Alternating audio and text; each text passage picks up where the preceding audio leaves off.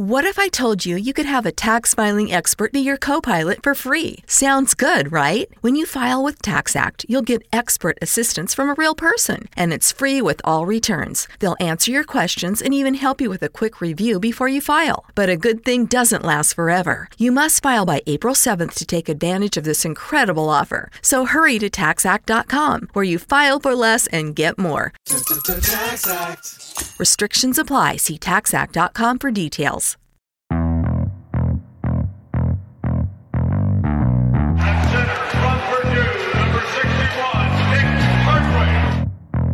You're raised as an athlete to fight back. So why all of a sudden when you retire do you stop the good fight?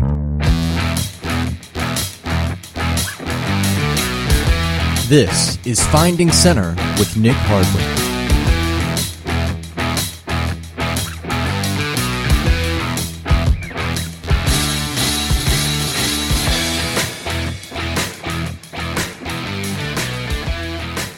Hey guys, it's Nick. I hope everyone is doing well and having a great holiday season thus far. Joining us today on the Finding Center podcast, it's Joe Hawley. Joe is a former center in the NFL. He played for the Atlanta Falcons and the Tampa Bay Buccaneers. Following his playing career and heading into retirement, Joe did something few people are willing or able to do. He donated his worldly possessions to a foundation in Tampa Bay, which was the last city that he played in. He then bought a van, adopted a dog named Freedom, and he hit the road in search of his purpose in the world after football.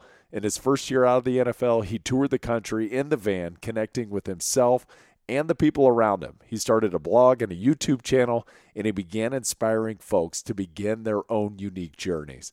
Following a year on the road, Joe has found himself based out of Austin, Texas, and has been transitioning into finding ways to create opportunities to be of service. I can't wait to see what he has in store for us. In this podcast, we talk about Joe's unique path through and out of the National Football League. He takes us through some incredibly tense moments in his career and talks us through his mindset and actions that allowed him to win position battles and persevere through some serious adversity. Wait till you hear how brave Joe was in a meeting with the GM and head coach of a national football team. I don't know many guys that I played with. I don't know if I would have had that kind of gall in a meeting. Pretty impressive stuff. One thing that is hard for all of us is to know when it's time to leave the game, whatever that game may be.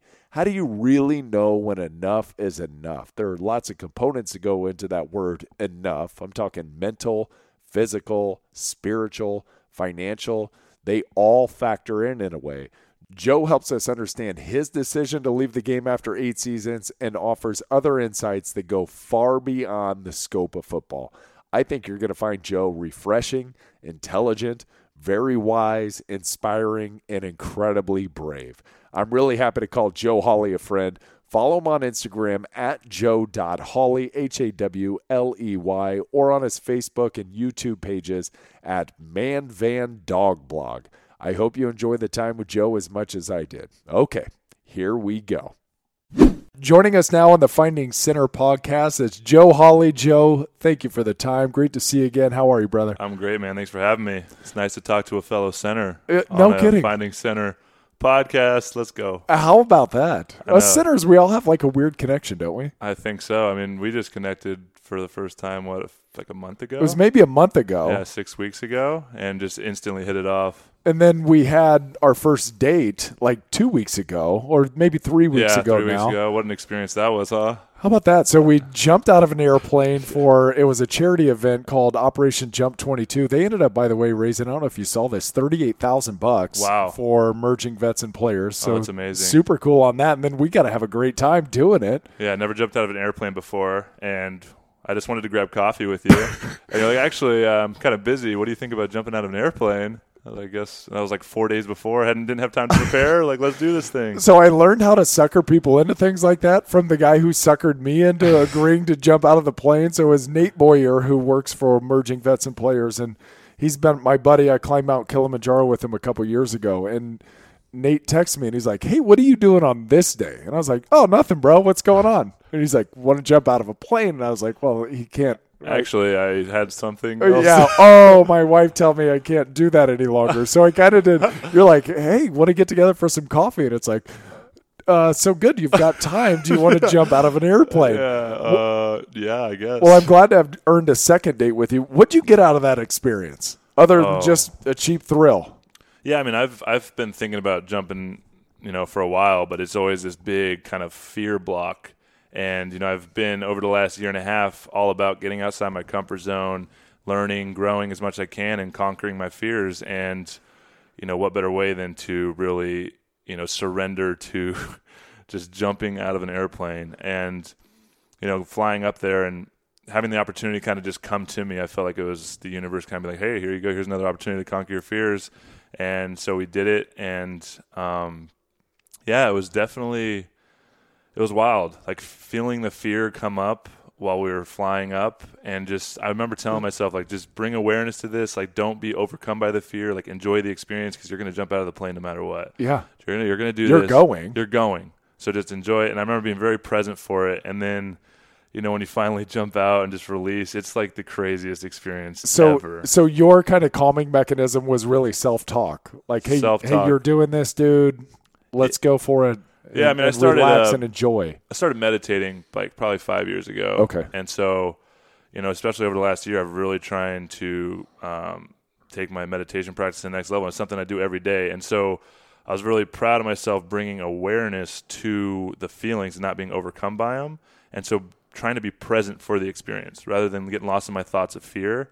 Like knowing that the fear response, if I label it as fear, then that's one thing. I can also label it as excitement.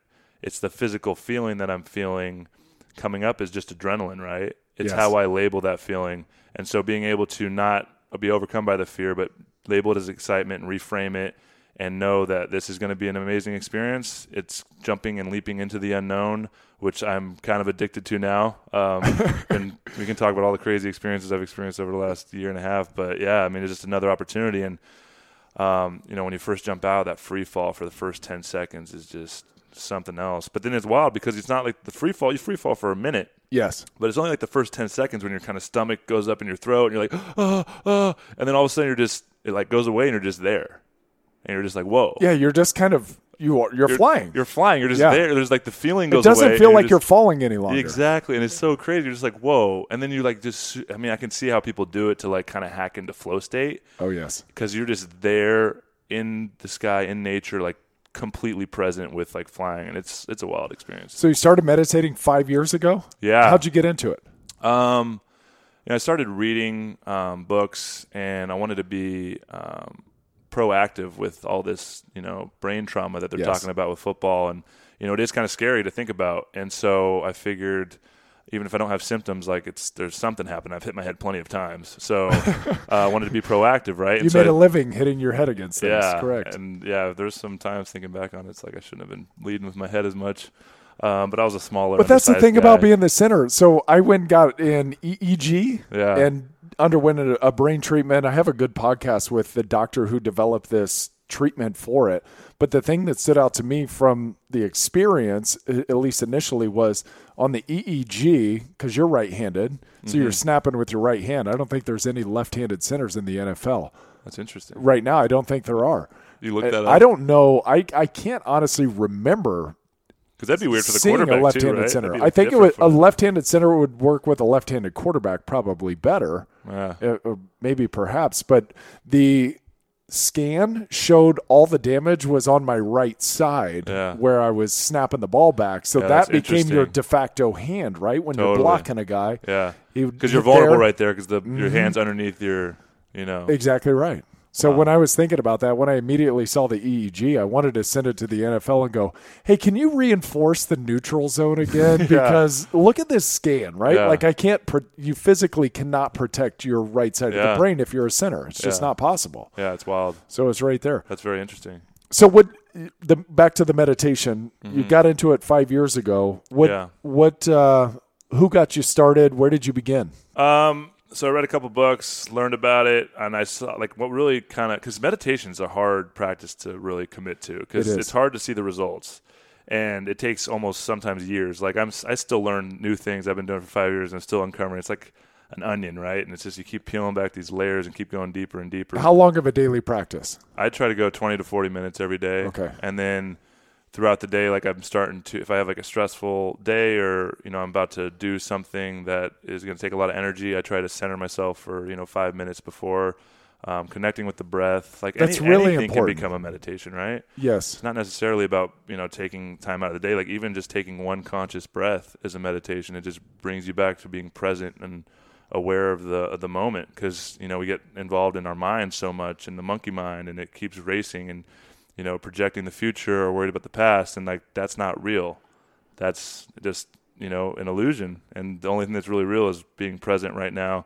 So I've learned a lot. When I first got into it, it was really hard to stick with it because, when you first sit down, I hear this from a lot of people who start meditating. It's like, I don't do it right because my mind's racing. And I'm like, okay, your awareness of your mind racing, that's it. Like, right. That's it. That's what you're trying to do. And by bringing awareness, and it's hard because you like realize how crazy your mind is, and it's scary. You're like, whoa, and then you can't control it, and your thoughts are kind of all over the place. And you're like, what is going on in there? And it's not necessarily about controlling your thoughts. It's about bringing awareness to your thoughts and creating separation and realizing that you are not your thoughts. Your thoughts are going to happen, not attached to them, and let them go. It's almost creating like a third person type narrative where you observer. You're the observer. You see your thoughts, you see your emotions, you see your feelings, you see the adrenaline when you're going up in an airplane about to launch out, and you go, okay, that's my body's reacting, but I don't have to react to that reaction. And then you like honor it and let it like kind of take its course instead of attaching to it. And then, you become the experiencer of the experiencing that you're having in this life. And it really starts to become enjoyable. Yeah, when you honor those feelings and those emotions, and sometimes they're associated negatively, a lot of times they go away. Yeah. Right? Totally. Like you look at them and you go, okay, that's happening. I'm nervous right now. I do this sometimes in the morning news. Like I'll go and they'll have the script up and I'll get a little off or whatever. And it's like, oh, I just got nervous right there. And then when I like recognize internally as I'm still reading the news that I'm nervous, then it just kind of goes away. Yeah. Just by simply going, oh, I identified you. You're nervous. Okay, stop being. And you don't even have to say stop. It's just, it kind of dissolves. It dissolves, yep. That emotion dissolves. Yeah, it's beautiful. So what have you been up to since that day? That was a great day, by the way. Thank you for that. That was one of the, that was like a great friend first date. That was totally. And we talked for a few minutes after the NFL Bridge to Success program, the transition program they put on, and then I wanted to connect with you more, and we got to ride in the car for 40 minutes there and back, and really got deep and connected. I feel like I've known you forever, man.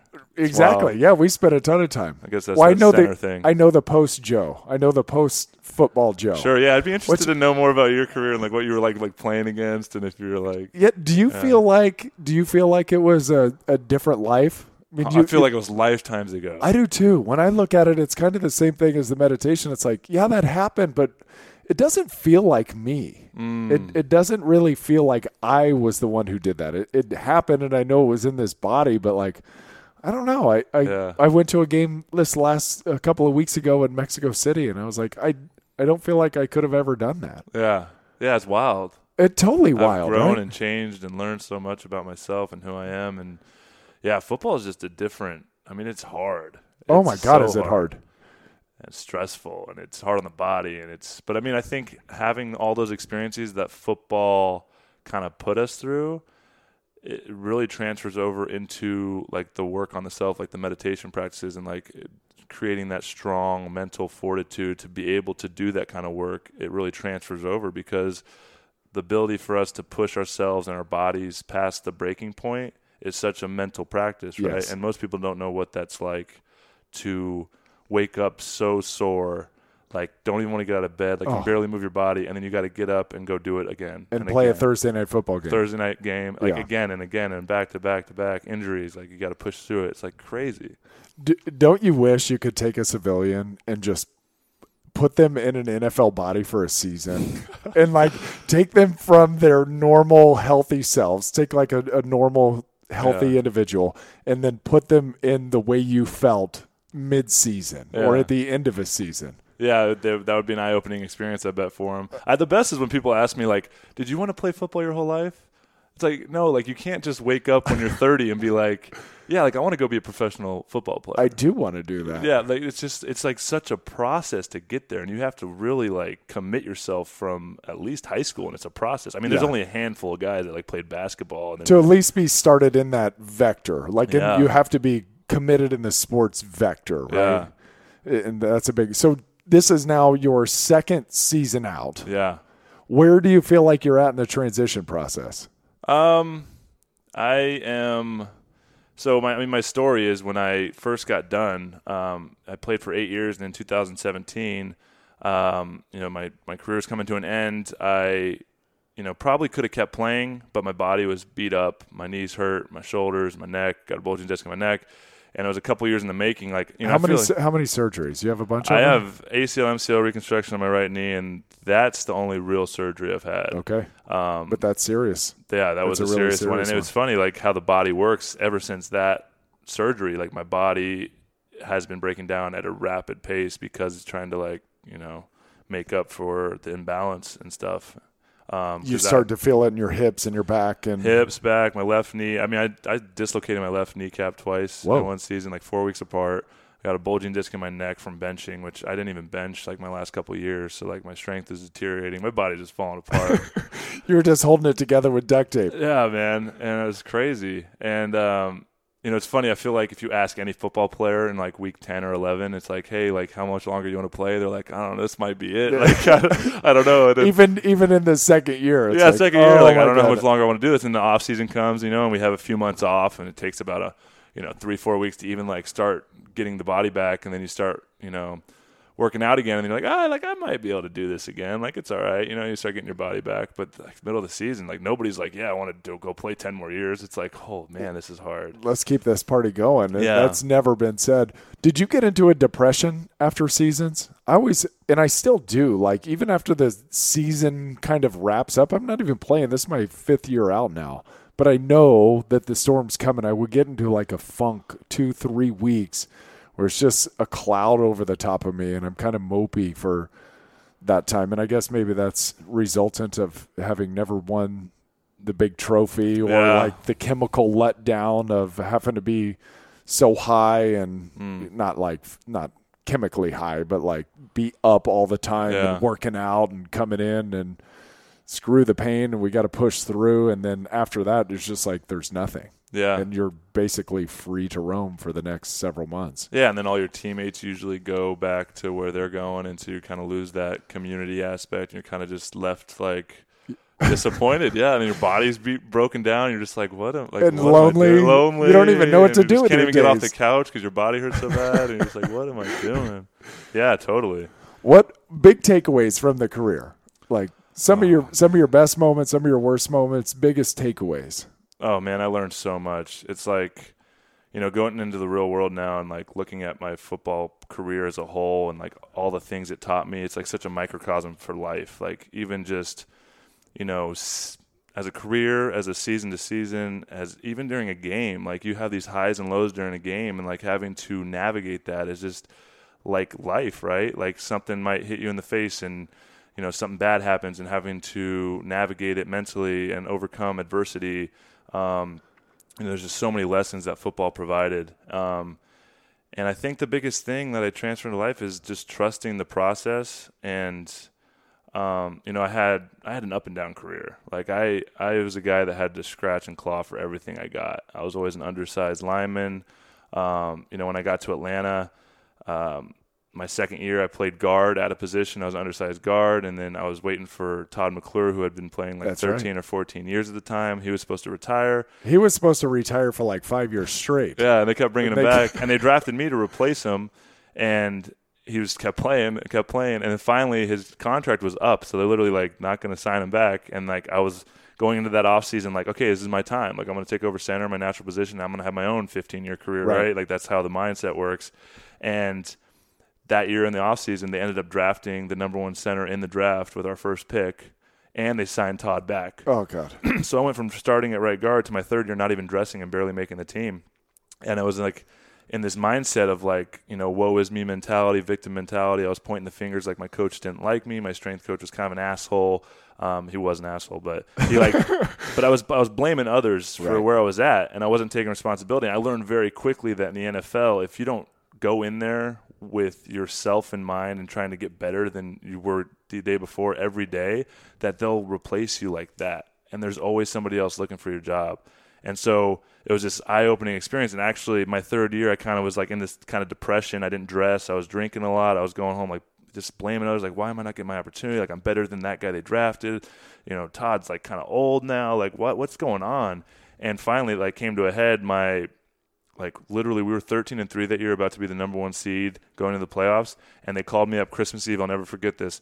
Called me up into the office, and I knew what was happening. Like, they're going to cut me. And I was like, this is crazy. Like, I can't believe this is happening. And it was the moment when I was sitting across from the GM and the head coach, and they're like, you know, Joe, we're going to release you. And I was just flooded with this, like, deep regret. And it was like the first time in my whole career, I was like, damn, like, I'm going to be on the streets without a job, and it's not going to be – like, all these people I'm blaming that they're not giving me a chance, they're just going to continue on with their lives trying to make their dreams come true. And I want to be sitting on the couch just filled with regret because I know I could have given more and I could have worked harder. And at that moment, I was like, I'd never want to feel like this again. And I ended up basically speaking my truth, and I, like, for the first time, like, stood up for myself to these guys. And they had brought in another guy to – In that meeting? In that meeting. I was like, you know what? I'm going out on the streets. Like, I'm gonna say how I feel. Going out with a bang. I'm going out with a bang. And basically, they brought in another guy off another team's practice squad. And he had a couple good weeks. But you know, like, week 13 and 14 and 15 of the season, practices aren't hard.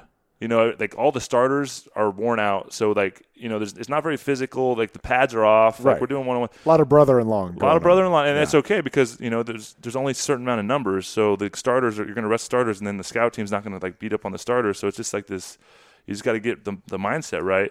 And so they brought this kid in that, you know, we're not even pads on. He's, like, locking people down on one-on-ones and, like, doing all these things. So, like, yeah, this kid's good. And I, like, look at him. I'm like, I basically explain, like, this guy – this one question came to mind. I said, if Todd gets hurt, we're the number 1 seed in the playoffs. If Todd gets hurt on Sunday in the first round, would you trust this guy to go in there and play, or would you trust me to go in there and play? And they, like, looked at each other for a sec, and they're like, you know, I guess we're going to have to trust the other guy. And I was like, okay, that's all I need to know. Like, and they're like, you know, if you pass waivers, we'd like to bring you back on the practice squad. And I was like, I'm not passing waivers. I was like, someone's claiming me. I was like, I'm a good football player. And I walked out. Went through the whole cut process, signed out, did my exit physical, gave all my equipment back to the equipment staff, and I was signing my final papers with, like, the financial guy, and I get a phone call from the GM, and he's like, hey, Joe, like, come back in the office, we want to talk to you. So I go back in there, and they're like, we thought about what you said, and we're going to end up keeping you as the 53rd man and give you a chance to compete next year, and if you want to, like, we don't want it to be, like, weird that we try. I was like, no, like, and at that moment, I, like, promised myself. I was like, no matter what, I'm not going to look for anybody else to give me an opportunity. I'm going to make sure I work hard and do everything I can because I know at some point I'm going to get cut again or I'm not going to be playing and I'm going to be on the streets like I am now, but it's not going to be because I didn't give it my all. And I just never wanted to be filled with that regret again. And that was, like, such a turning point in my career. Wow. And ended up playing another 5 years after that and started another 40 games and worked my way back up. And actually that first round of the playoffs, I didn't dress all year. And that first round of the playoffs, I was the one dressing and backing up Todd for the first 2 rounds until we lost to the 49ers, I think, in the NFC Championship game. Oh, that is awesome. And did you, from that moment, make changes? Yeah. I like, that whole offseason, I, like, focused, went in. I wasn't, like, I did extra. I was, like, if our strength coach was like, hey, Joe, like, get out of here. Like, we don't, you know, kind of being an asshole like he was. Like, I was like, no, like, I'm doing me. Like, I'm going to be in here doing extra. Like, I wasn't waiting for someone else to tell me or, like, give you the program. Give me the program. I was like, I'm doing what I need to do to be here because I know that I realized at that moment, like, this career, there's so much change and fluidity with coaches. And, I mean, a head coach and a whole staff could get fired in 2 years. And if you're not doing stuff to make yourself better, then you're going to be on the streets quickly and you're so replaceable. So I was, like, not going to listen to anybody else. I was like, I'm not like, this is me. Like, I'm going to do what I have to do to work hard. And I had a really good offseason that year, and it was Todd finally retired, and it was between me and this top draft pick.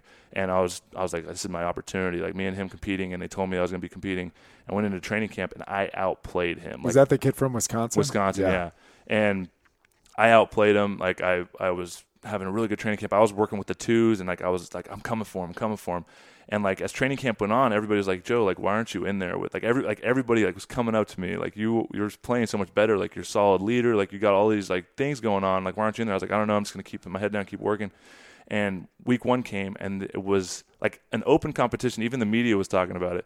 And nobody came up to me on the coaching staff was like, hey, like, you know, we're going to decided to go with the other guy, or, you know, we're going to go with you, or you worked hard. It was just like, went in week 1, he was the starter, I was the backup, and nothing was said.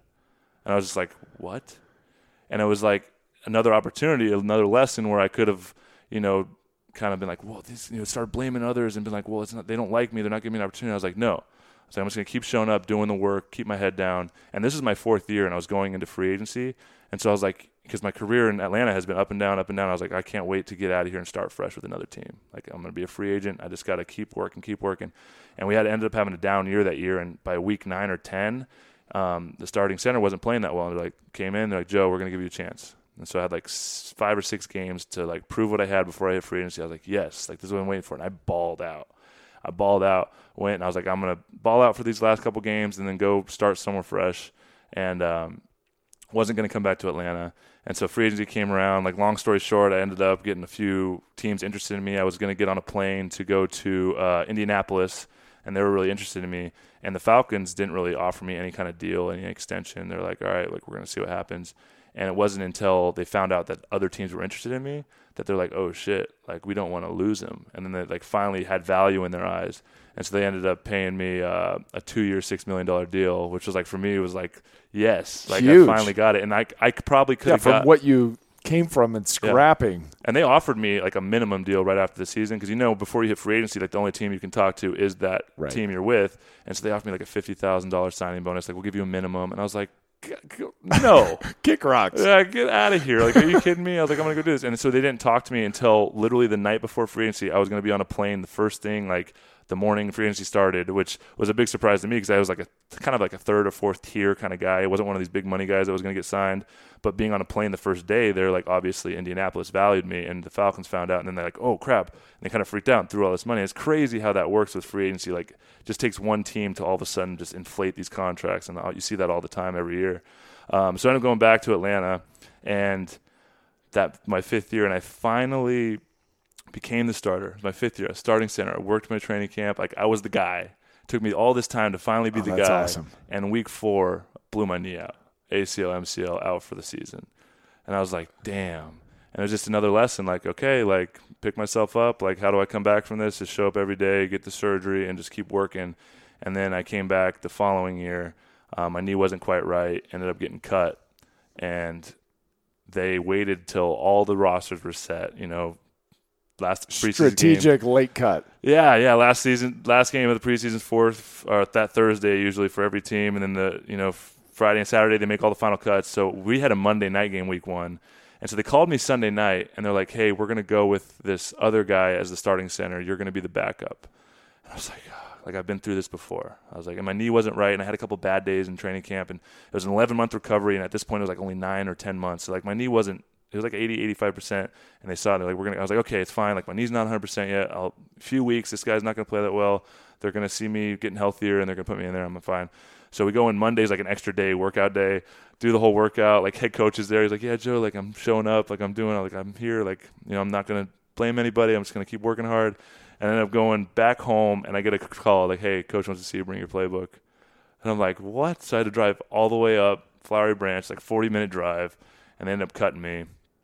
All the rosters are set. So I'm like, there's no opportunities. Yeah. And that's when Dirk. It's like musical chairs. And all filled. And then my agent's like, you know what? Someone always gets hurt. Like, it's fine. Be patient. We'll get an opportunity. And that's when Dirk Cutter, who was the OC in Atlanta, that whole coaching staff got fired that year. He went to Tampa Bay, and he ended up calling me. He's like, hey, we need a lineman, like a backup guy that can play center guard. Because right now we have to dress 8 linemen, which, you know, like, that takes a spot away from another special teams guy. They rather dress 7 ridiculous. Guys, right? Because they had a guy that 7 is so dangerous too. By the way. I know. We had some issues, concussion issues one year that playing tight end at tackle really got a guy hurt because he couldn't come out of the game after a concussion. It was not safe. Open the rosters up. I know. What are we doing? Open the rosters up. I know. Why is that? It's just that's what I found with the NFL is there's so many things. It's like, why do we do it like this? It's like, no, it's just the way it's always been done. It's the way it's been done. It's like, wait. What? I think a decent amount of it has to do with gambling, actually. Really? Yeah, I think they don't have everybody who could potentially play the 53-man. I don't think they have them all active because they need to know from a gambling standpoint to be able to set the line who is going to legitimately play and who's not going to play.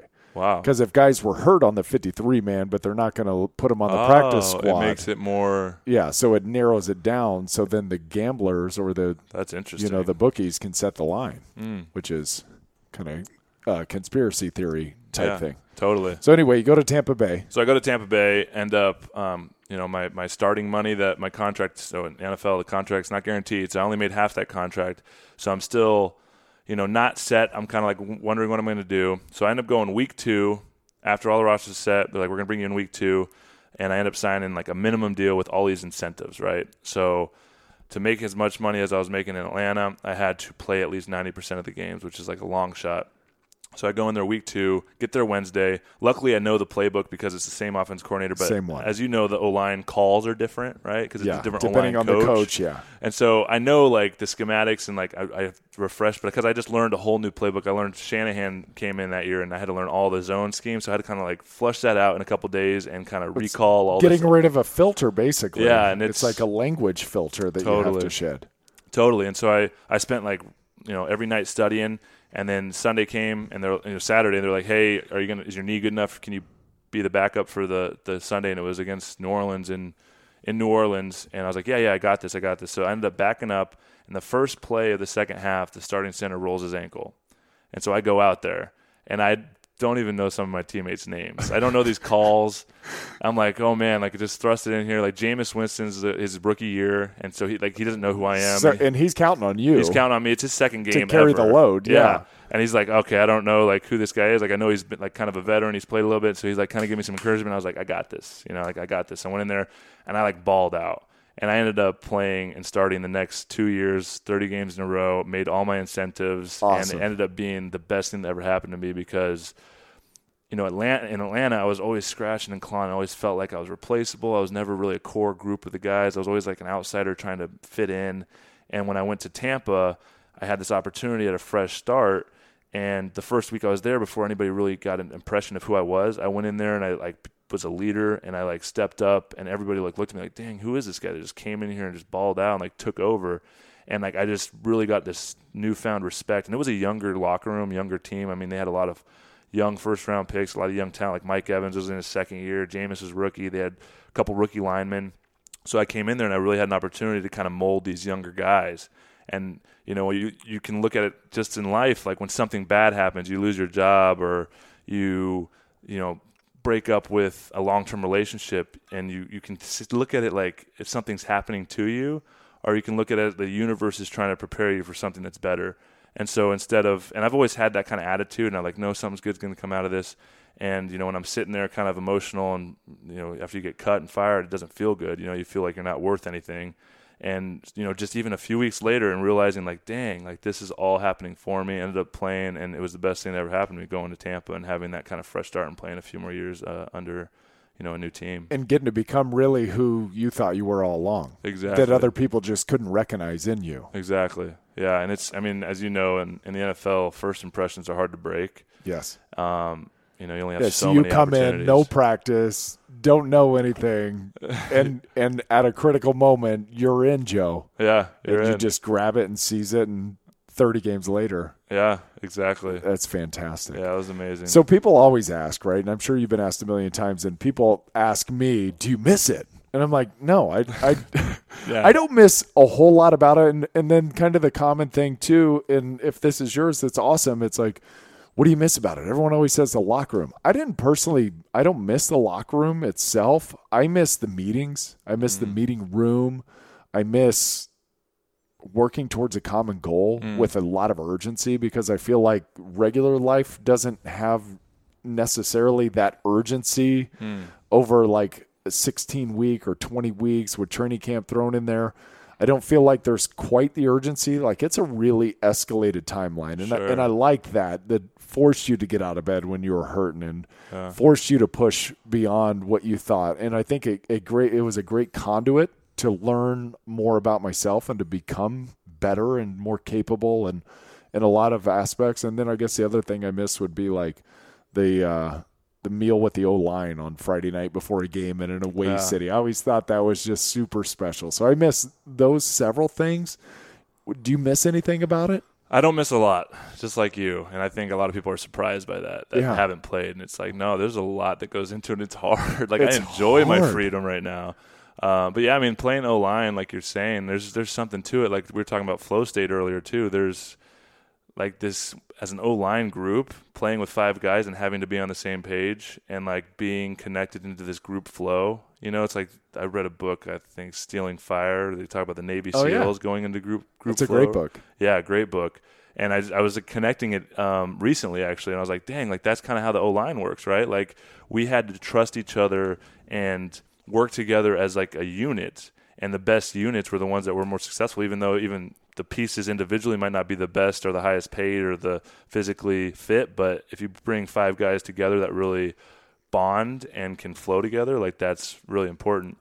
And I'm like you, I miss not necessarily locker room, but I miss the camaraderie with the guys and having that community of guys of shared experience. Yes. And going through tough times together and going to war together. You know, like some of my closest buddies that I can call, like, you know, if we had a normal job or we like grew up together, like we probably wouldn't be friends. You know, like we're just from different backgrounds, and I can call him or a few guys and know like we went to war together, and like in our deepest, darkest time when our bodies are hurting and we're in the game and the game's on the line, and we all dig deeper for each other and pull out just a little bit more, not just because we want to be successful, but because we want our other guys and our team to be successful. Like that is something that bonds you more than like anything. And I'm sure military guys, and it's unspoken. It's unspoken. I know when I look in your eyes, brother, you're going to be there for me. And I've seen it. I've seen the dog in you come out and be like, I got you. Yeah, like, to fight for me. Yeah. When I was in a vulnerable position or whatever happened, you were there for me. That's super special. And that's hard to find. That's hard to find. There's not a lot of experiences that you get to experience that with people, right? You know, a lot of us navigate life with these masks on, trying to put our best foot forward. But when you're like just totally beat to shit, it's raw in training camp, and you're like, I don't want to be here, and it's like, and you're like encouraging each other, like, hey, I don't want to be here, but like, we got to do this, and it's like you get vulnerable and you share, and you're like, help each other out. Like, yeah, that's super powerful. What else do I miss? I miss being that good at something. Yeah. And like, I don't think I really connected that until now that I'm done looking back on my career, and, you know, the odds, you know, they talk about 1% that make it, and then to play longer than the average is 3 years. I know you had a really long career as well. And like looking back on it now, because when you're in the grind, it's like, okay, like how am I going to get through this day? How am I going to get to the next game? How am I going to get to the next season? You know, especially me early on, like I'm trying to fight and claw my way into the starting role. And looking back on it now, and it's like, dang, like I'm so proud of myself. Like I'm so grateful for the opportunity. And I miss, like I got a PhD in football, right? And like I was one of the best. Like there's not a lot of people in this world that, like, I'm sure we can talk X's and O's right now and like get each other, but there's not a lot of people I can sit down with that know people would have game. no idea what was going on. There's not a lot of people that know the game better than me. They'd be lost in that conversation. Exactly. Yeah, and it's funny, like that's why I don't even like watching football with people, because they're like, oh, this, that. I'm like, you don't even know what you're talking about, man. Like, just stop. Like, you have no idea. I don't even want to get in that conversation. It's not even worth it. Right? Don't you wish you would have had that perspective, though, while you were playing? Yeah. And I know, like, at times you're like, damn, I'm really good at this. But how lucky am I to have the opportunity to be this good at something? Yeah, I think towards the end of my career, I started connecting with that a little bit more. And when I knew it was starting to come to an end. And, like, I'm kind of a rare case. I know. You kind of walked away on your own terms, right? Yes. That's a very rare thing. More or less, yeah. Yeah, and most I didn't people want to keep going. Yeah, most people it's taken from them, right? Before they feel like they have more to give to the game. Yeah. And I played that out. Like, I feel like I gave the game everything I had. And so when it was coming to an end, I bringing more gratitude to it and trying to enjoy, especially my last year. I was sitting there, like, really trying to soak it in because I knew it was my last year. And I remember just seeing, like, during practice, like seeing Mike Evans go up. He's such a freak athlete. I know you've played with some freak athletes. And it's crazy because everybody's normal guys when you're there and you're like with the best in the world, but you're one of them. So you're just like, no, like I'm. Oh yeah, we're just dudes. Normal. Yeah, we're just dudes. We're just guys. And like seeing Mike Evans go up on like a deep pass, one-handed catch in practice, like toe tap, boom. I was like, oh my god, like are you kidding me? Like did anybody else see that? And everybody's just like, oh yeah, it's just another. Oh, like, that's Mike. You're like, oh, that's Mike. Like, oh yeah, like I'm with the best athletes in the world, and I'm like sitting there, I'm like, damn, like I'm here, like I'm one of these. And, like, it blows your mind. Like, what am I doing here with these people? Like, these guys are freaking amazing and good. And then just connecting with, like, damn, like, I'm that good. And, like, it feels good being that good at something. It does. And I think that's what a lot of players struggle with transitioning into the real world is, like, what else can I be that good at something?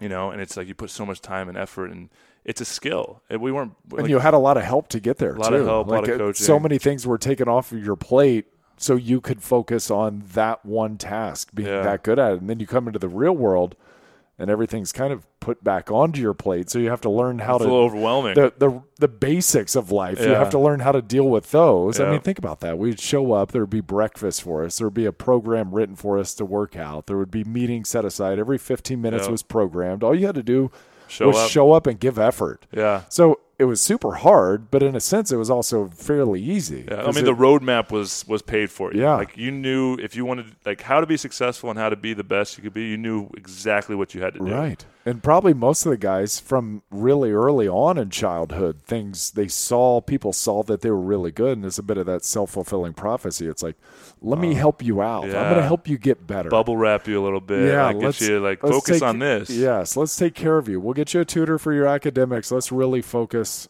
on the athletic part of it. Were you – I tell people this, and people look at me like I'm crazy. I was scared. Like, it was football was scary for me because I walked on in college, so I didn't have all of that time really spent playing the game. So when I got to the NFL, I was like a wild dog out on the field because more or less I was scared. Yeah. And I didn't know if I could do it. I didn't know if I was going to be strong enough or fast enough or mean enough or, you know, just in general tough enough. How long did it take you to connect with knowing that you belong there? Till like year 9. It took me forever. I just felt like I was just out there going buck wild all the time because I was terrified. I mean, I threw up every game up until the very final year of my career. Wow. And it was That's interesting. I was like, nervous, anxious. I didn't know if I was going to be able to get the job done. Like every single week, it was that same cycle of fear. And so I guess I'm happy that's behind me. Yeah, that's intense. Part of it's like, oh, good. Nobody's going to be trying to rip my head off. I know. And like now you get to navigate the real world. Like, so like people ask me like, how are you so happy and like grateful? And like, it's just because I don't have to do all that shit anymore. Like, honestly, like that shit was so hard. Oh, it's so funny. Like this feeling, this freedom. Like I mean, as much as we decided to do that, when you're in it, it does feel like it's, you know, it's like you have to be there. You have to do it. Like you can't just throw this opportunity away. Like you have, it's a weird dynamic for sure. Oh, there's no sick days. Yeah. There's no like, hey, I don't feel good today. Christmas, no Thanksgiving. You just showing up and practicing. Right. Or hey, how about you they're trying to cut you on Christmas Eve. Christmas Eve. Just some cold-blooded stuff right there. I mean, Jiminy Christmas. Yeah. So at the end, you felt like you gave everything you had, and then it's time to move on. What went into the decision to get out? Oh, I had a crazy story. I knew my 7th year I was going into free agency again because I signed a 2-year deal. I was out my 5th year. So 6th and 7th year played out, and I was kind of prepared to retire after that. But since I had played well, I was like, okay, I'm going to test the market. If they give me some stupid money, I'm going to go ahead and play another year. Sure. Yeah, right. So I'm going to test the market. And I remember having one bad play, Sunday Night Football. Towards the end of my 7th year, I started getting contract extension talks from Tampa.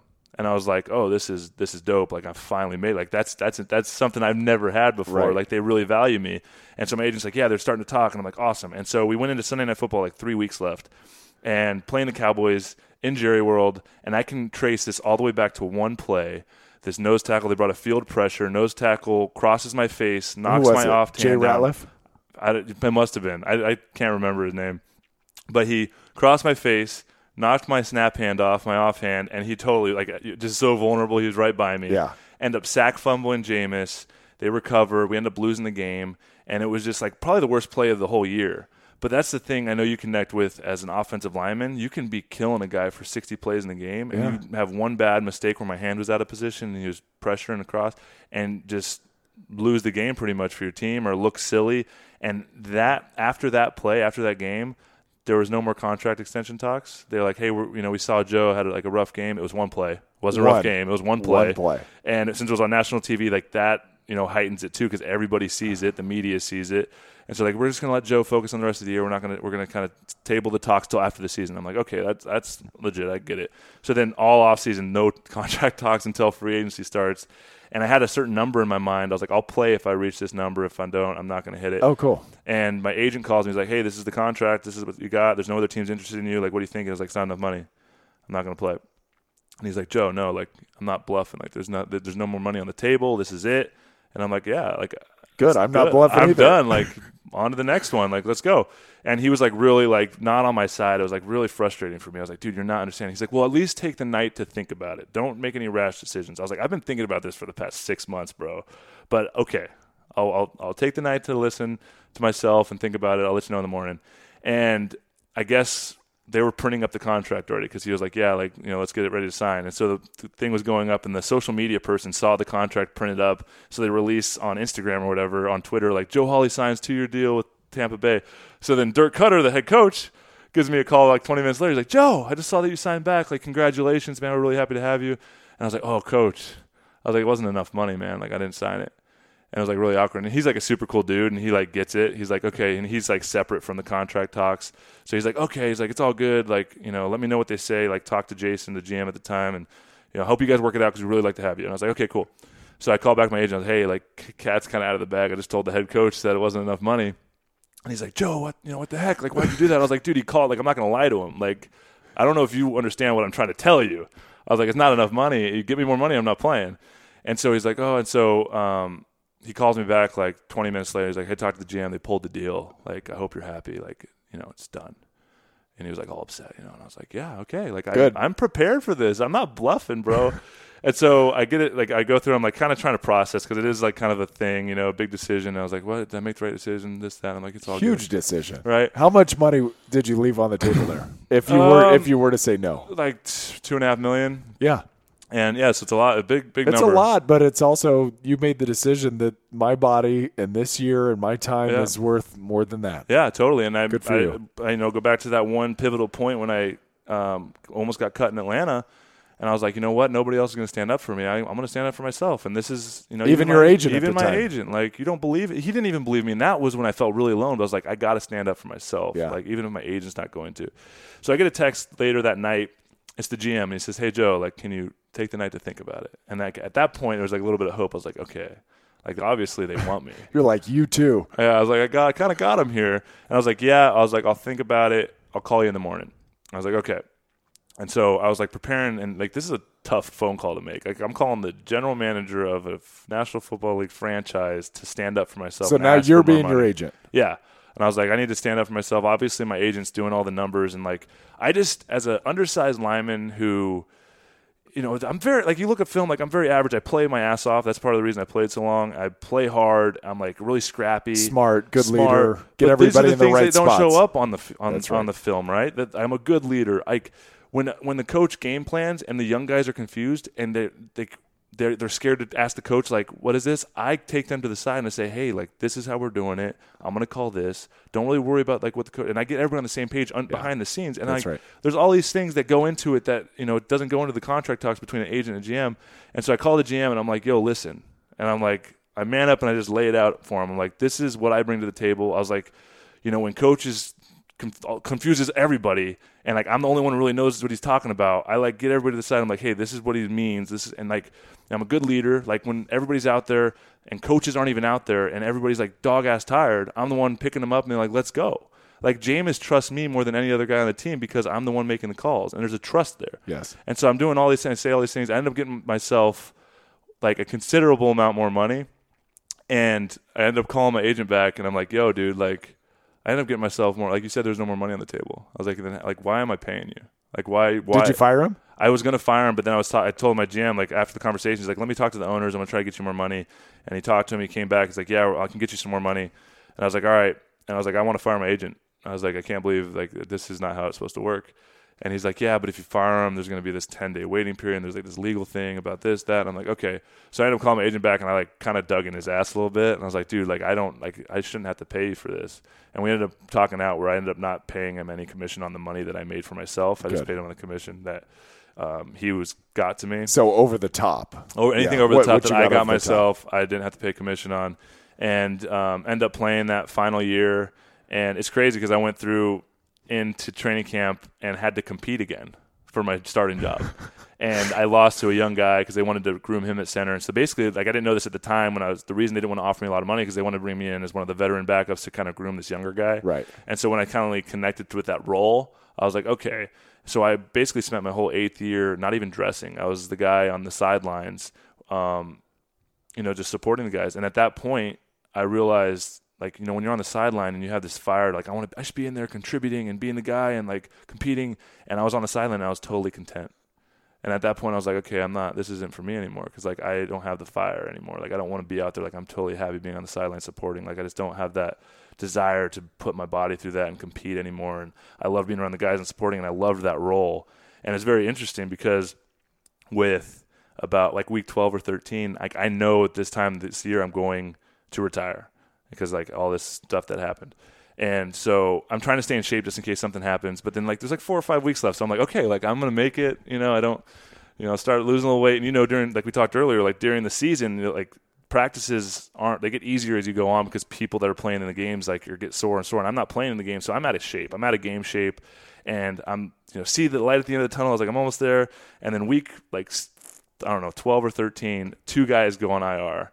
And so I go from being on the sideline, like, about to ride the horse out into the light. Oh, man. Like, all right, Joe, you're starting against the Green Bay Packers on Sunday. Oh, geez. And I'm like, oh, my God. And I, like, really was nervous. That was the first time because I was, like, really confident in my abilities, and I loved being out there. And, like, I wasn't the biggest, strongest, but I was scrappy and I was confident. You knew you were going to hold your own. I knew I was going to hold my own. And that was the first time I was like, I don't know if I'm, like, can do this. Because, like, I'm just not in game shape. Like, these guys have been playing all year. Like, do I still have it? Like, I don't know. Like, totally. And I was kind of mentally checking out.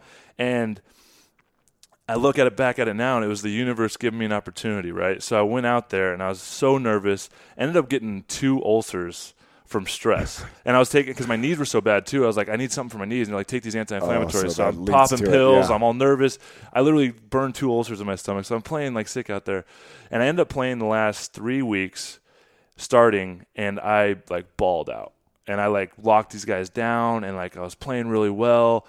And after my last game, I remember sitting in the locker room and being like, what an opportunity that was. Because if I would have not had an opportunity to play and I just rode out into the sunset, I would have been questioning, like, did I walk away on my own, or was it just because I couldn't do it anymore? Right. And like having that opportunity for my last 3 games to go out there and really hold my own, ball out, and like play really well, and like walk away on my own. Like I know it was because I'm walking away because I want to. It's not because the game is done with me. It's because I'm done with the game. And it was like such a blessing to know that and then walk away. And it was really a blessing. But yeah, I was really nervous at that time. God, that's incredible. Yeah. All right. So now a lot of folks know you maybe as Man Van Dog Blog. Yeah. On Instagram, Facebook, YouTube. You got a channel there.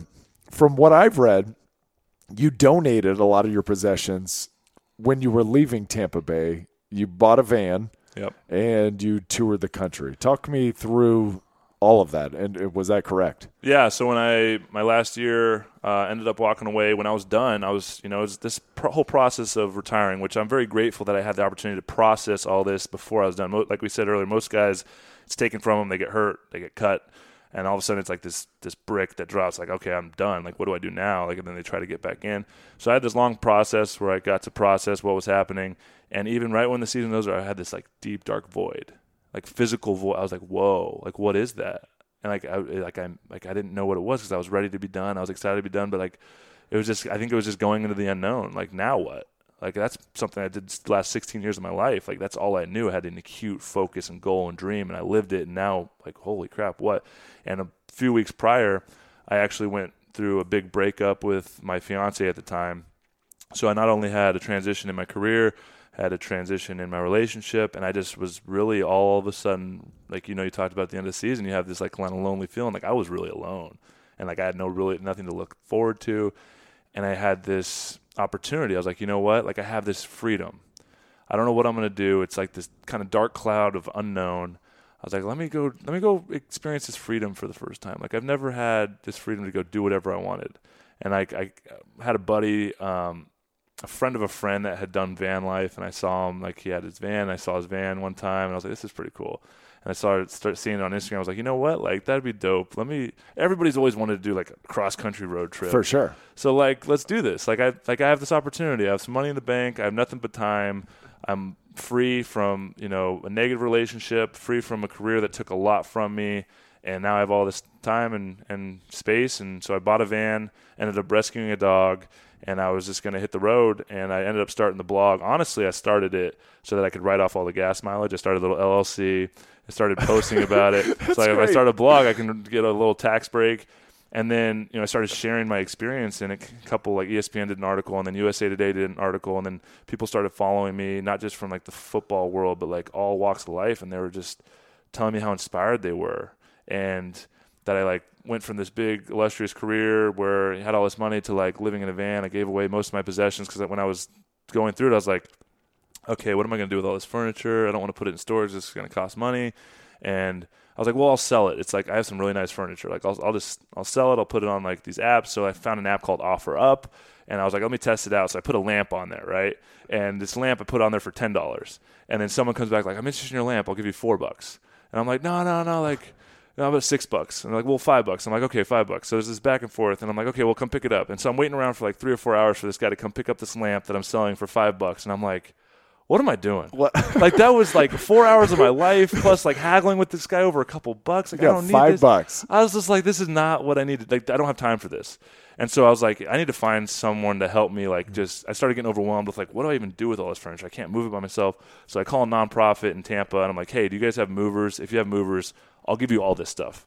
And they're like, yeah. So I ended up talking to Metropolitan Ministries. They had some volunteers, a couple moving trucks that came, and I gave all my furniture, like 70% of my closet, and it was going to help a family start fresh from a domestic violence incident, and the family with some kids that wanted to start new. So I gave my furniture all to them, so it went to a good cause, and it was a win-win for me. I didn't have to worry about what to do with the furniture. I didn't really need the money, and it went to help a good cause, and kind of took it off my back and then hit the road. I was only going to do it for a few months. What was the initial plan? Like 3 to 4 months, and just experience it, go road trips, see some cool places. And 6 months later, I'm just getting started. I'm like, this is amazing. And like, it's consistently getting outside my comfort zone, meeting new people. People are being inspired by the message I'm sharing on my blog. So I start focusing on that. I start making the YouTube videos, and end up traveling all over the country. I end up going to a lot of baseball games. I went to over 20 stadiums out of the 30. And I probably went over 50 baseball games. Like, that was my kind of sports fix, getting away from football. I didn't watch a lot of football. It was like an opportunity to kind of really get away. Do you watch ball now? No, I really don't. Still don't. Yeah. And, I think it was kind of it was really powerful, this identity shift of, I wanted to be known. And even when I was playing, I always wanted to be known more than a football player. Yeah. And I think a lot of guys, when, a lot of big guys go like, what do you guys do? And everybody's like, I'm a construction worker. They just don't want to talk about football because they don't want to be known for just like a football player. Because when you do tell someone like, I used to play football, or I play football, they like light up and they just change their whole mentality towards you. And it's like this mask that they put on over you that you don't really necessarily want. And so I always was conscious of that. And I wasn't aware of this until like after, like, honestly going to the NFL Bridge to Success program, the transition program, where I kind of indirectly created a new identity for myself with this blog, and like kind of ran away from football and was starting to be known for something other than football. And it really like made me feel good. And like, people are like, oh yeah, you used to play football. Like, yeah, I used to play football, but this is what I'm doing now. And like, that made me feel really good. And it's powerful to be able to tell people something is happening now. Yeah, exactly. I think it's important. It's huge. It's huge. And, that's what I kind of realized a lot of guys struggle with. I even see some guys that, they don't know what to do, and it takes years. And, after going to that program, the transition program that the NFL puts on, I did realize that I am very much still in transition, and it's okay. And it's just a big change. And, I've been attending a lot of mastermind programs, trying to learn, trying to grow, trying to figure out what I want to do next, which, it's pretty special. I've connected with this freedom of, now that football's over, I truly believe that my life's just getting started, and there's all this opportunity out here. And it's overwhelming for a lot of guys because you spend so much time becoming the best in the world at football. And then when you're done, and it takes a special mindset to get to that point, And when it's over, you're like, a lot of guys are like, okay, now what? Like, I'm not good at anything else. But in reality, you have all the intangible skills to be the best in the world at one of the hardest things possible. You can literally transfer that to anything. Yes. And a lot of people just don't know what that is. And so I'm trying to figure out what it is I want to do. I'm attending all these mastermind programs, these retreats, trying to learn as much as I can, grow, read, experience life. And I've realized that, you know what, that would be like after attending all these mastermind programs and these retreats and these communities of people trying to better themselves, like-minded, like, man, that'd be really dope if there was something like this for NFL players.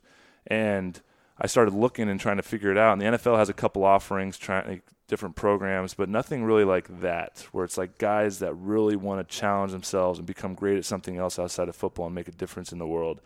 And so I started thinking, like, that would be really dope to have that. It's not there, so why not create it?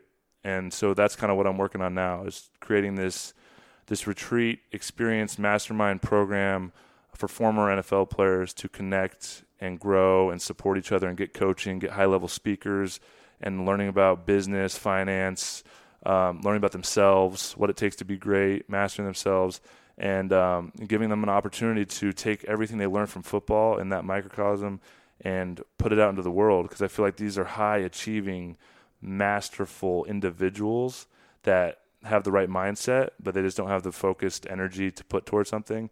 And giving them the container to do that and support each other in it, I feel like can really make a huge impact in the world and give them the opportunity to co-create. So I'm working on building that right now, and we're going to offer our first retreat in March. Are you? Yeah. Awesome. Love for you to join. I'd like to get my invite. Yeah, totally. Oh, it's fantastic. I also feel like the guys that you're reaching, and we were part of that, are better when they are attempting to achieve something and are better when they're trying to, or have a conduit, I guess, like football was for us, that allowed us to continue to working on ourselves, And for me, that is like where guys get lost and confused, is when they have no focus. And it was described to me once, your NFL career is like you're in this giant corridor and there's light at the end of the tunnel. And you talked about the light at the end of the tunnel, and that's kind of the career ending. But as you're in this corridor, right, you can make decisions like, do I want to eat this food or do I want to eat this food? But as you're walking down the corridor and you're making little decisions, you're always walking towards that light, but you're bouncing off the walls as you're kind of going down this hallway. And then at the end of the hallway, when the light's in your face, the corridor ends and there's a massive field in front of you, and all of the options and all the opportunity lays out there, but you have no direction, and it is wildly overwhelming. Yes. And helping guys figure out, one, what they're passionate about and what really stoked their fire, other than just simple X's and O's and showing up and being around guys. Like, what is it now about you that you're passionate about, that you can wake up and have a sense of urgency about you, to wake up at whatever time is necessary to wake up and work as long as you have to work to be able to get that done. Helping guys find that it's ambitious, but it's also it's necessary. Yeah, it's definitely. I've talked to a lot of coaches and people in the space, not just with NFL, but that kind of space, and even some NFL transition coaches, and they've told me it's a tough space to get into, and that's why nobody's doing it. And I think coming at it from an angle of like self-mastery and not self-help, right? These guys, they don't want to feel broken, right? And they're not. They just don't have the focus or the thing to work towards. Yeah. And so finding out what that is and giving them the tools and a container and kind of putting a corridor like back around them, like a loose corridor, like, hey, like, go towards this light. Like, you still have opportunity to your life's just getting started. That's really the whole thing. It's like guys are retiring at 25, 30, 35. I mean, Brady's going to be, 40? The 50s. Yeah. He's fine. Whatever that is. But you still have a massive amount of time to master something else. Yeah. Get moving. Anything you want. And it is overwhelming, but giving them the coaching, bringing in speakers and that successful guys that have transitioned like yourself, like coming in and mentoring guys that maybe don't have as much direction and creating, because it's hard when it's one thing I learned being done now, and like you're kind of thrown out into the world, and the community, the locker room, the coaching that you have, and like the support, like you said, the corridor, it's all taken away and you're by yourself. And it's hard for normal people to relate. They're like, it's easy for you to have money, Like you don't need to do anything. And it's so funny, like this paradigm of people that are like working towards retirement. Like ask them, like, what are you going to do when you're 65 and you finally retire? Like, oh, I'm going to sit on the beach and do nothing. And like, okay, good luck. Have fun with that. Yeah, that's going to last a week or two, and then you're going to be bored out of your mind, Yeah. and you're not going to have any purpose. Like, it's all like life's about purpose. It's not about getting to this arbitrary number of retirement and having nothing to do. It's about adding value and finding a purpose and giving back and being of service and creating something that's going to have an impact on the world. And giving guys, guys with experience that have been through it and guys that are going through it, like, creating a container where, there's 40, 50 guys, 100 guys get together for a weekend and are able to share, support each other, share what they're doing, co-create, have ideas, bring in business minds, teach them about business if they have a business idea. It's going to be really powerful because then you have guys that are like, oh, this guy gets it. This guy went through it. He knows what I'm going through. And like, if he says something to me, I'm really going to take it. It's credible. Like I went to the NFL transition program, and when there's a therapist up there, like they might know intellectually like what I'm going through, and they've studied it in school. But me, like I was sitting there like, yeah, screw you. You don't know what I'm going through. You don't know what this process is like. Yeah. And nothing against them. Like they do the work, but it's just not relatable. But when you get guys together that have done it and are doing it and are going through it, then there's obviously a huge range of guys. I mean, there's guys that retire with plenty of money, play 10 years, and they don't need to do anything, and it's like trying to find their purpose, and they can kind of play around, have a little bit more time. And then there's guys that play a year or two, don't really make that much money, and they're like, oh, crap, what do I do now? But I think having a wide range like that come together and support each other is really powerful. And I think giving them an opportunity to create with high-achieving individuals like they are can really make an impact in the world and send ripples out. You're a real spiritual dude. Yes. Connecting with it for sure. Yeah. Learned a lot on the road. Was it? Yeah. And what was it about the road that allowed it? I've always had this like innate trust in knowing that everything's going to turn out okay. And I never really knew where that came from. And now I realize, like, I think it's like I just have like a wise old soul, because like even when I was younger, I'd always have this like just, it's okay. And I've always had this happy energy.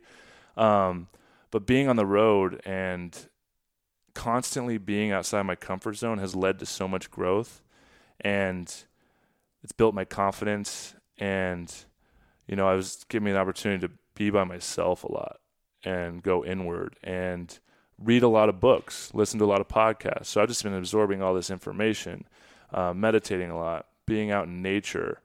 And it's just like all just like boom, boom, constantly just absorbing all this. And like I realized a lot about, my spiritual side and like how the universe kind of works. And I mean, I really like the more I learn, the more I realize I like don't know anything. Like it's crazy how it all works.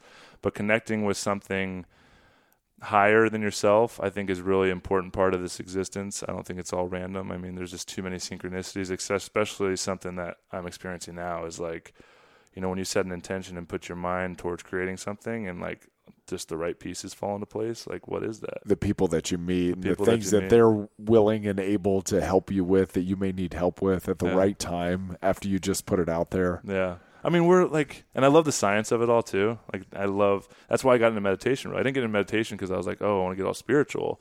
I got into meditation because I wanted to try and heal my brain, and I wanted to be proactive with it. And they're doing fMRI scans of these brains of people going into meditation, and they're just lighting up. It's like, whoa, what is that? And then they can connect that with a transcendental experience. And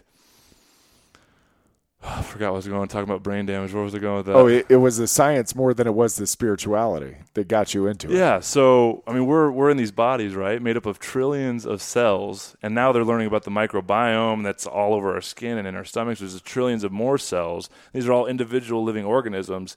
And then we kind of walk around in them with this consciousness. And, like, most people just go through their days like it's normal. And it's like, like I'm going to go to work and hustle for this piece of paper that I'm going to go use to buy a house to live in. And it's just like all so wild to me. And when you start like doing the work and like meditating and like connecting with something like higher than yourself and your individuality, you're like, whoa, what is this? And it doesn't make sense. It's like wildly crazy to think about. But it's almost so big it's beyond thought. It's incomprehensible. It's really hard, yeah. And there's just so much like, like our hearts beat without us doing anything. Our bodies digest. there's all like 95% of what our systems do is subconscious. It's like this natural knowing of itself, this intelligence that runs everything. And we walk around like 5% conscious of what's going on. And usually a lot of people are in this like negative mindset, negative feeling about how life's going. And I've realized that it starts with, people look outside themselves to make themselves happy. But what I'm learning is if you can find ways to make yourself happy first, then everything else around your world becomes better. And it's like this loop. And if you're looking outside yourself to find happiness and fulfillment, that's all fleeting, right? You're going to buy a new car and then it kind of wears off. You're going to buy a bigger house and it's going to feel good for a little bit and then it's going to go away and you're going to get more money. But when's enough? Like, in the NFL, I got to the point where you're making minimum, making $500,000. Like, dang, that's dope. I just came from college and now I'm making $500,000. Like, that's amazing. I'm like, whoa, but this guy's making $10 million. Or this guy's making $1.5 million. He's a backup. Like, and I'm, this. And then finally I make, the $2 million. I'm like, whoa, but this guy's making like, $50 million over here. Like, and you're just like comparing yourself. And then I'm finally a starter and I'm making like millions of dollars a year. And I'm like looking at this guy on another team, the best center in the league is making $15 million. It's like, well, now I get there. I'm like, whoa. Like, when's enough? Like, even when you get to the biggest of the big, like these, CEOs making millions and millions and millions of dollars and they're not happy or fulfilled or satisfied. And it's really like happiness is an inside job. And if you can find out what makes you happy and feel grateful for what you have. And, I like to talk about it in vibrations because like these emotions and energies are these vibrational wavelengths, and like anger and selfishness and greed are all these like lower vibrational emotions. And when you can raise your vibrational internally to gratitude, to happiness, to feeling good, to love, then all of these, it's literally like the law of attraction. It attracts that kind of like-minded stuff towards you, and that's where the synchronicities happen. And that's why you always hear like negative people or people that complain about their day, like bad things always happen to them for some reason, right? It's like, well, they're looking for it. They're looking for it. They're almost asking for it by putting out that negative energy. I always say, into the world. Be careful what you wish for. You're asking for it. Yeah, yeah, that's right. And part of like the positive mindset is that through your eyes, you are taking in all the positives that are happening around you. So you see words like this would be kind of the law of attraction, right? It's like, I have never thought of this word until this moment, and then all of a sudden I see it all over the daggone place. Or like, it's like when you buy a Jeep and you've never seen Jeeps, and now you see Jeeps everywhere. Totally. I named my kid Hudson, and I don't expect anybody to have a child named Hudson. Then all of a sudden, everybody's name is Hudson out there, right? It's kind of the same thing. It's like positivity and negativity. When you put that into your space, that's what you see, and that's what ends up being in your life. It's your lens that you're looking at the world through. Where can people get what you recommended a great book to me? Yes. Ishmael. Oh, did you read it? I read it. What'd you think? It's a great book. Yeah, I mean, blew my mind. Talk about like a great way to kind of see the world. Shift your perspective on like global, like the way we are. And who we are. Yeah, and what kind of person you are. And where you evolved from. And what you're doing to the planet or what you're... There's layers to that book. It's a paradigm-shifting book for me. It's super good. Yeah. Any other books? So that one was Ishmael. Highly recommend it. I think it's Daniel Quinn wrote that one. I actually got his next book, The Story of B. Yeah. Is kind not of as good. It's not as good? Not as good. And it talks about similar story, not as good. Okay. So, dang it. Yeah. I mean, it's like the same kind of storyline, but it's just not a lot of new substance. I thought it would be like a whole new story. See, I thought that's where we were going. Yeah, yeah. Okay. Same. So I was like excited to read it. I read it, and I was like, okay, that's just like... Oh, so he got me at the end. Did it? Yeah. You're like, I'm so excited with the next one because this book was so good. But that, I mean, it's... And he talks about it, and he's like, a lot of people say this one's better than Ishmael. And I'm like, oh, okay, well, I got to buy this one. So I finished last night with Ishmael, and then I'm laying in bed, and I bought that book immediately. You can read it. It's just like an extension of Ishmael. It's such an easy read. Yeah, I mean, it's a great conversation. Any other books you recommend? Because I'm gonna get on this book path. I want to join your book club. I need to start one. I have on my website actually a bunch of books that I would recommend at manvandogblog.com. Cool. There's a book page, but I think for meditation, one book that really got me introed into it was 10% Happier by Dan Harris. because I loved the way he talked about meditation, and it wasn't from this spiritual, like, woo-woo kind of feel. I mean, he tells his personal story where he was a reporter, like a war reporter with like high adrenaline, like reporting within like gunfights and stuff. And then when he come back, he like missed that adrenaline. So he got into like drugs, and he's very open about it. And he had a panic attack on TV. He's a host on NBC or something. And he had this panic attack, and you can actually go look it on YouTube. And so he started meditating, and he talks about his, sticking with meditation and how kind of like what we talked about, it's a hard practice to stick with. And since he kind of explained going through it, it's like, okay, I'm going to stick with this. It kind of gave me like some support and like, okay, like it's not just me, I'm not alone, my mind's crazy, but it's going to get benefits. And at the end, he talks about, he's like, I'm not saying it's going to solve your problems or anything. All I'm saying is it's going to make you 10% happier. And it's like just so honest. It's like it's just a subtle like shift in perspective. It's just a piece. It's a piece tool of the pie. Yeah. Yeah, that's exactly right. Totally. I think The Power of Now by Eckhart Tolle is really good.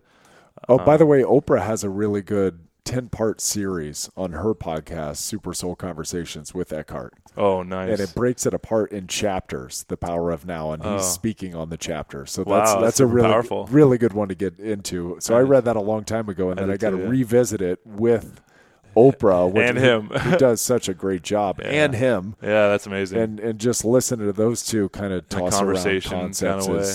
Just our podcast's amazing. Podcasts are amazing. Yeah, I'm glad you started one. This is pretty sweet. This is fun. Yeah. I feel like we could talk for hours. Oh my God, yeah, exactly. So before and you got to come back because I know you make trips 2 or 3 times, 4 times. Yeah, you can be a regular. Places people need to visit. Oh, in this country, some of your favorite spots in this country. Yeah. So the one thing about this country, it's so diversely beautiful, and we have one of the best national park systems in the world. I think there's 40% public land, and a lot of people like live in cities and they get caught up like we're ruining the environment, like we're taking over, like building all this stuff. Like, most people are a few hours from like a very beautiful national like scenic place, and I love it because there's beautiful mountains, there's beaches, there's deserts, there's rolling hills, there's all these there's big mountain tops. Like there's just so much in this country right in our own backyard, and people don't ever go experience it, right? I'm a big desert guy. I really loved the Grand Canyon. And it's wild because I lived in Vegas. I went to school in Vegas, and it's like a few hours from Vegas, and I never went. And I flew over it a couple times. When you fly into Vegas, you fly over the Grand Canyon. Look out over your left side here. We got the Grand Canyon. But there's nothing like when you pull up to the Grand Canyon for the first time and walk and look out. It's just the most awe-inspiring thing. Like, you don't think that something created all of this. Like, that is a piece of artwork. And it's just so hard to comprehend. Because when you're driving up to it, it's really flat. There's kind of like forest trees, and there's nothing really going on. It's like, where were we driving to? And then all of a sudden, there's just this massive hole in the ground. You're like, where did this come from? And it just blows your mind. Another place that I really had a great experience, and it was just like the kind of the story of how I got there, was the Grand Tetons outside of Jackson Hole, Wyoming. Cool. Very beautiful there. I really had a good time visiting the cities. I had a really good time in New York City. Ended up going there. I was only going to spend like a couple days there. Ended up spending 8 days going into Manhattan. My buddy lived in Staten Island, so he's like, "Yeah, come park your van in my driveway, and you can explore." And so I'd park my van in his driveway, and I'd go take the Staten Island ferry into the city. And I was only going to stay for a couple of days, and I ended up realizing how many people I knew. And that's a great thing about traveling with like this day and age, when we have such connectivity and like the blog. Like, I would post like I'm in New York City, and people started reaching out, like people I knew. It's like, oh, I live in New York, or I'm going to be in New York. And so I ended up staying there and connecting with people I haven't seen in a while, and like new people, and like going and hanging out here. And like my cousin worked at Facebook in New York. I didn't even know that. He's like, oh, I'm in. So he showed me like Instagram where he works, cool. Like all this stuff. And yeah, it's been crazy. Acadia National Park's beautiful up in the northeastern tip of the country. Yeah, what an experience. And I feel like I barely scratched the surface. And you got to keep going in the van? Yeah, so I'm really putting a lot of my energy and effort in creating this program for former players. I think there's a lot of value there. I think a lot of people will really benefit from it. And birthing an idea and creating an idea, as ambitious as this is, it takes a lot of work. So I'm in Austin right now for the next few months. Going to get this up and running. First retreats in March, and hopefully we'll start launching them a few months apart after that. And love for you to be a part of it. Sign me up. But definitely, like, the experience, like, I am addicted to getting outside my comfort zone, experiencing new things, and continuing to grow. Like, I think, talk about meditation, one of the parts of helping heal the brain is it creates new neural pathways, new neural connections, which helps your brain grow. Like, there's science, there's pictures of it happening, people healing their brains, like holes in their brains, and all of a sudden it's growing back. And part of creating new neural pathways is experiencing new things, novel experiences, and I think that's part of the reason that being on the road led to so much growth for me, is because I was constantly getting outside my comfort zone, going into the unknown, a place I'm not familiar with, meeting new people, and putting myself in those situations creates new neural pathways in my brain. And along with meditation, along with like journaling and writing and like all these tools, literally grows your brain. And I can like feel myself more connected, like my intelligence is up, learning a lot, connecting with people. So I'm definitely never going to stop exploring, and it's just getting started. Time to hit the road, people. Oh, yeah. Joe Hawley, thank you, buddy. Thanks, brother. Fantastic. Hey, guys, welcome to Nick's Nuggets, where I get to give some of my biggest takeaways from the podcast with Joe Hawley. I loved it. I hope you got a lot out of his story. I know I did. My wife, Jamie, got to meet Joe when we were done with the podcast, because we do it a lot of times if we can at home at the kitchen table. It's just really a comforting place, and it's always so nice to have people in your home. And the first thing she said when he left the house was, he has really kind eyes. And I think you can hear that kind and care in Joe's words and how he views the world. He's got a real inherent wisdom about him that allows those around him to feel calm in his presence. As you heard, we became good friends in a hurry, and I just feel like I found a kindred spirit. I love Joe Hawley. It really amazes me every time I hear someone's story who played in the NFL, how many different experiences you can have in a career. It's really easy to get lost in your own career and the trials and tribulations and assume that everyone's kind of had or is having a similar experience to you, but that's not true. Listening to Joe's fight for his career, it really inspired me of the work that it takes to find success regardless of whatever profession you're in. Success is hard damn work, man. Anybody who thinks there are shortcuts to success, you are kidding yourselves. So here we go. A little bit. One thing Joe talked about a lot was be present. Did you notice how many times in different areas of the conversation that Joe mentioned being present in the moment rather than getting lost and potentially dwelling on the past or having anxiety about the future and the myriad of potential outcomes? Control what you can control, and that is right now in this moment. If I'm to put words into Joe's mouth, I don't think he's saying live recklessly. Have a plan. Think about where you want to get to, or at least in the vector that you want to be in. That's the plan. But once that plan is kind of in place loosely, focus on executing the day, the hour, the minute, and even all the way down to the moment. And more so than just in your career, it comes to our relationships. How many times do we really give our significant others, our friends, our business partners, our kids, everything that we have in that present moment, rather than worrying about what we still have left to do on our checklist for the day? Focus on intensely giving our relationships the time, effort, and focus that they really deserve, because what else matters? And another thing, a big takeaway from Joe, don't blame others. This is one of the core leadership traits that I look for in other people. In bad times, do you find a way to share the blame? And in good times, do you hog all the fame? That's a bad leader. Leaders, really good leaders, I feel like most successful people, find a way to take as much of the blame for failures organizationally as they possibly can. And conversely, they share as much of the fame and the success as they possibly can. In Joe's words, you can look at it like something is happening to you or the universe is preparing you for something better. So a little story of mine, in 2009, week 1 in Oakland, Monday Night Football, I tore multiple ligaments in my ankle on a play. It wasn't even a play because it was a delay of game penalty. Some of you may remember I was locked up with Oakland nose guard Gerard Warren at the line of scrimmage. The whistle blew the play dead. It was deafening loud in the black hole. Trevor Scott, their defensive end at the time, didn't hear the whistle blow. He tried to sack Rivers, who shrugged him off, and then Trevor helicoptered into my leg. Ended up, my foot was facing backwards, and I was laying on my back with Gerard on top of me. And I remember looking at Gerard in the face mask and going, I just broke my ankle. Well, it turns out I didn't break my ankle, but I did tear multiple ligaments, and I needed surgery to repair the deltoid on the inside of the ankle and a ruptured syndesmosis, which holds your tibia and fibula together.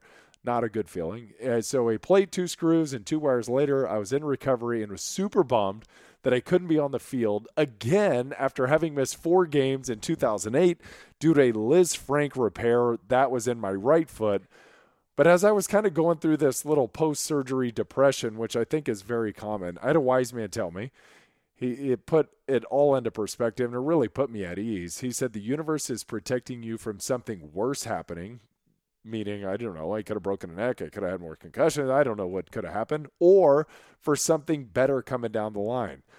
People, there's always a bright side to something. You've got to look really hard for that bright side, but I bet it could most likely be worse than the situation that you find yourself. So when you find that bright side, grab onto it and write it out until you find your way out of that setback that you perceived earlier. Another thing that Joe kind of talked about, live with the potential of regret in mind. So he's talking about the meeting with his head coach and his GM in Atlanta on Christmas Eve. This is just so cold-blooded. He ended up getting cut, didn't ever want to feel like that ever again. So from that day forth, he ended up working so he didn't have to live with any regret that he didn't do everything in his power to have the career that he wanted to have. I love this thought process. I used to prepare for games and seasons with this mentality. When you're tired at the end of a long day or didn't want to wake up at 4:15 a.m. to get in, to lift weights and watch more film as those seasons went along, I always thought about worst case scenario. I thought about giving up that critical sack at the wrong time of the game, at the end of the game, because I was unwilling to put in that extra time watching film, so I didn't know what was coming, or I didn't want to take care of my body in the weight room and with all the recovery necessary. But to me, I couldn't live with the regret knowing that I could have done more to prepare myself for the opportunity that was going to be coming around the corner, and I chose to sleep in or not watch that little extra film. I knew that I would have felt worse for having not done the extra work. It takes a little bit more thought, just a tiny bit more.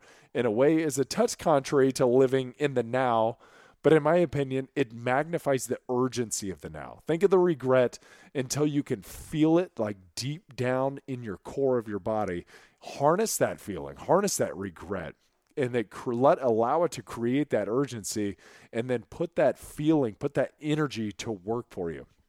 Another thing that really stood out about Joe, where he was talking about standing up for yourself, speak your truth. When he's in there with the coaches and his career's on the line, how many people could have had the wherewithal at that moment to come up with a question that was so poignant, and it really shifted the thought paradigm on his coach and his GM, and it really gave him another opportunity to prove his worth. And it kind of comes back to what Brian McKenzie said on the podcast a couple of months ago. You act like a prey, you get treated like a prey. So Joe went in there with conviction, and he said, I know I'm the better man. I'm a better center than that guy that you've brought in, and I want you to think about the circumstances that are making that guy look good. And this isn't, you oftentimes don't want to throw somebody else under the bus, but if it's your career or their career, and this is your last straw with the organization, you might as well throw it out there on the line. So I love, and I can't think of how many people would be willing to do this. I don't know if I would have had the moxie or the gall, to the wherewithal to be able to do this and to really flip that on its head. So for me, that is awesome for Joe. Take charge of your situation is what Joe's telling you. Speak your truth. So with all that, I really want to challenge you. Joe dropped so many live-by moments in there. Choose one and put it to work for a day or a week. How about begin a daily meditation practice? There's so many apps out there. I've done Headspace before. I liked it. But now I really connect with the Waking Up course at Sam Harris. I just like the way he speaks and teaches what meditation is. I just connect with that. When you catch yourself taking the negative slant on a situation, fight like hell to find that positive side. Maybe a setback is an opportunity to prove your resilience or to show that you've got better at being patient or respectful of others, or you can find a way to speak and connect with an individual that's kind of outside of your comfort zone. I know it's hard as hell sometimes to find that bright side, but go for it. And how about this? How about not complaining for a week? See if you can make it even a day without a complaint. Think about where you want to wind up on your journey. This is kind of speaks to the regret. And think of all the work that it's going to take to get there. And then think about that regret that you're going to have if you don't achieve your goals. but you didn't do the work to achieve those goals. Remind yourself when that alarm goes off in the morning, how you're going to feel knowing that you didn't get there to where you wanted to be because you weren't willing to wake up, because you weren't willing to put in the work. Are you willing to live with that regret? I know I wouldn't be. Thanks for your time, guys. Oh, by the way, if you want to hear from someone on the podcast, or you want to hear about a particular topic that you have a lot of questions on that is affecting you, I bet it's affecting a lot of other people out there that are listening to this Finding Center podcast. So reach out to me in the DMs of Instagram, and I will do my best to make that happen. Until next time, here's to your night.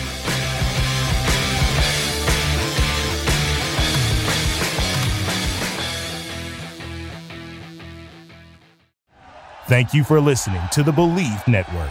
If you liked this podcast, be sure to subscribe and check us out on Believe.com and follow us on Instagram and Twitter and like us on Facebook.